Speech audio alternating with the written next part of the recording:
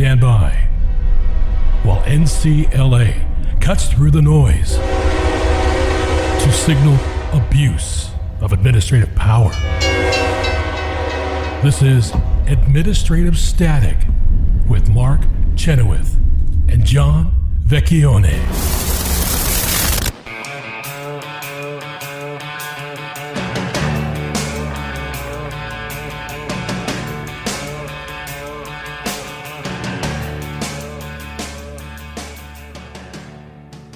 Welcome to Administrative Static. This is John Vecchione.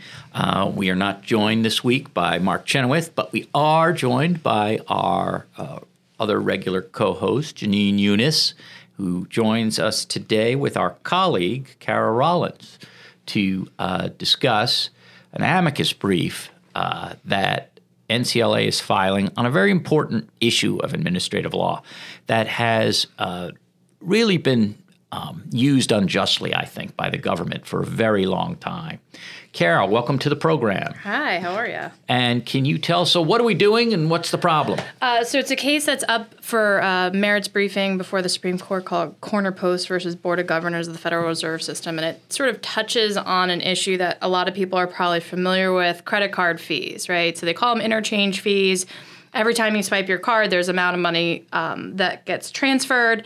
All of that's set by regulation. That regulation was passed originally in 2011. We don't talk about the merits. It's sort of real in the weeds on banking stuff. But what happened was Corner Post, which is, I believe, a gas station in North Dakota, which was formed in 2018. So what's that, 7 years after the rule was passed, is challenging this rule and the interchange fees that are associated with it because it costs them millions of dollars a year. And so they bring a lawsuit charging, various violations of the law under the APA. Case gets kicked out on a statute of limitations, right? And so statute of limitations are sort of the idea that you can't bring a case at any time. You have to bring it with a certain time period against the government. But the real language in this statute is that the trigger is from the time the injury accrues. So the fight is, and the government and the lower courts agreed, the injury started to accrue in 2011 when the regulation was passed, even though the business didn't exist at the time.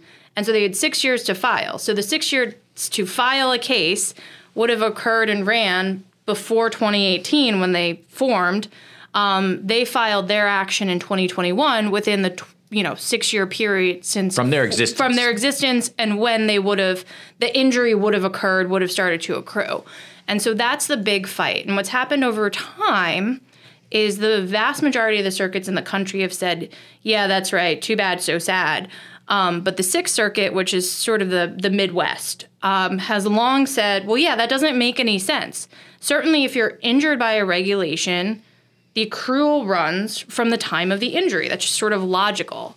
And so there's this circuit split, and that's why the case is being taken. The Eighth Circuit in Corner Post went with the majority of circuits. The Sixth Circuit is still out there doing its own thing, which we argue is the correct method in order to allow people, particularly individuals and regulated parties, to access the courts for judicial review. And of course, people are filing in the Sixth Circuit because just like in plaintiff's law, people file in states that have long statute of limitations. No, that's actually not the case. So I've had some conversations with different folks that practice in this area. Nobody knows why not, but there hasn't been this influx of cases in the Sixth Circuit that are after time. Part of it might just be you have to be able to show ties in the Sixth Circuit to challenge the regulation.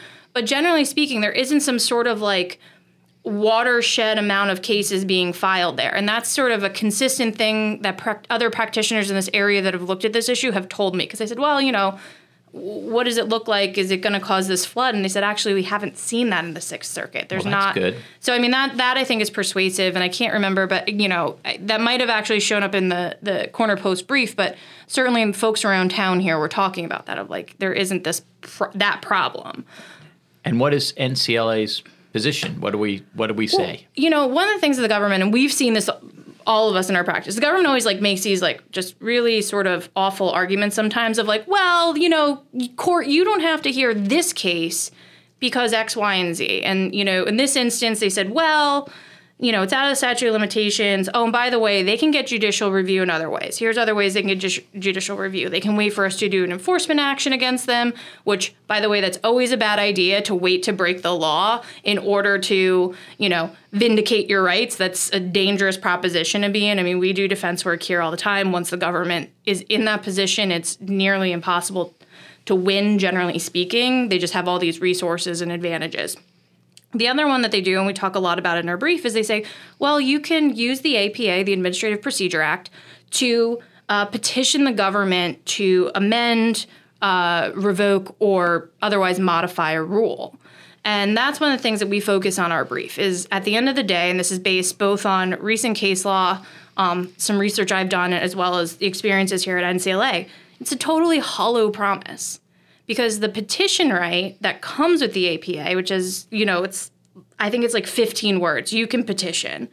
And what agencies do, they just sit on these petitions. They never act on them. So how do you get into court for judicial review? The agency never acts. We have to wait some magical mystery amount of time, and then you file a lawsuit under the APA saying the agency has delayed their review of this petition. And the courts are all over the map on this. And they will often, as I recall, dismiss the case like even 6 months. If you've waited 6 months and there's been no response, you can just have your case dismissed. But the flip side is true, because there's cases where 5 months was considered unreasonable delay because the government was ultimately thinking about the rule for 2 years. So it's kind of a bad excuse. There's cases where over 6 months was unreasonable, but in another case, 6 years. Over 6 years wasn't unreasonable. And, it's sort of a Goldilocks problem, as we say it. And so what do you win? If you win an undue delay on your petition, you get to go back to the agency. They have to fashion some sort of response, and then you get to go back to the court if you're unsatisfied with their response, and it's highly deferential review. So this whole system that they say is, this is an alternate route that they could have followed, can literally eat up the better part of a decade, all the while Corner Post will be paying whatever interchange fees it has a problem with. And so, and even in some other sort of context, Justice Kavanaugh said in another case on these petitions, he called the petition process just absolutely convoluted for this exact reason. I guess the argument on the other side is that this is statutory and that the courts can't change the statute, which says 6 years from the